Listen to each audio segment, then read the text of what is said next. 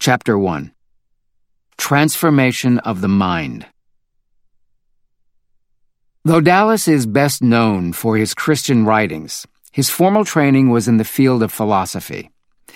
The influence of Greek philosophy on his religious writings is apparent in several of his works. He often argued that Socrates', Plato's, and Aristotle's brilliance was not only in their recognition of the need for moral reformation, but also in their revolutionary inductive method of leading people to moral knowledge. Dallas believed perhaps the ancient Greeks' greatest achievement was in recognizing the primacy of the human soul and the belief that knowledge of the good at the level of the soul would lead a person away from evil. By employing the Socratic method of teaching, Dallas helped many to better understand the specifics of why using a Christocentric lens is crucial for properly examining our lives. Therefore, I felt it appropriate that we start with this essay, which demonstrates the importance of the life of the mind and the transformational journey that is required in our pursuit of the knowledge of God. First published in 2003 in the Spring Arbor University Journal. The ultimate freedom we have as human beings is the power to select what we will allow our minds to dwell upon. It is in our thoughts that the first movements toward the renovation of the heart occur. Thoughts are the place where we can and must begin to change. There the light of God first begins to move upon us through the word of Christ, and there the divine Spirit begins to direct our will to God and His way. We are not totally free in this respect, but we do have great freedom here.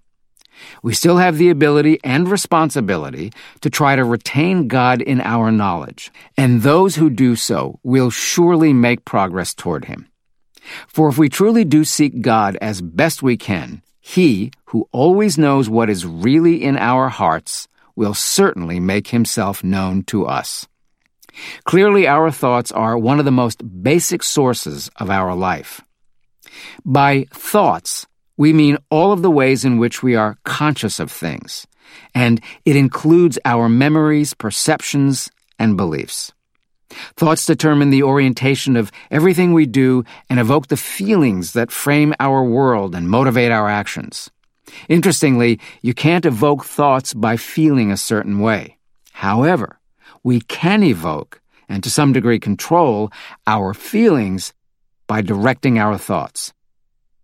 Our essential nature as active and creative beings depends upon our ability to envision what is not the case, as well as what is. Our ability to plan for the future must constantly run ahead of reality, and this we do in thought. A will that runs ahead depends, of course, upon our ability to think. And what we think, imagine, believe, or guess sets boundaries to what we can or will choose, and therefore to what we can create. As our senses present a landscape for our body and its actions, so our thoughts present the lifescape for our will and our life as a whole. Within that thought lifescape, which includes our perceptions, we make the decisions that determine what we will do and who we will become. The realm of thought involves four main factors: ideas, images, information, and our ability to think. The two most powerful ones, of course, are ideas and images. Transforming ideas. Ideas are very general models of our assumptions about reality. They are ways of thinking about and interpreting things. They are so pervasive and essential to how we think about and how we approach life that we often do not even know they are there or understand when and how they are at work. Examples of ideas may include freedom, education, the American dream, church, democracy, justice, family, God, and so on.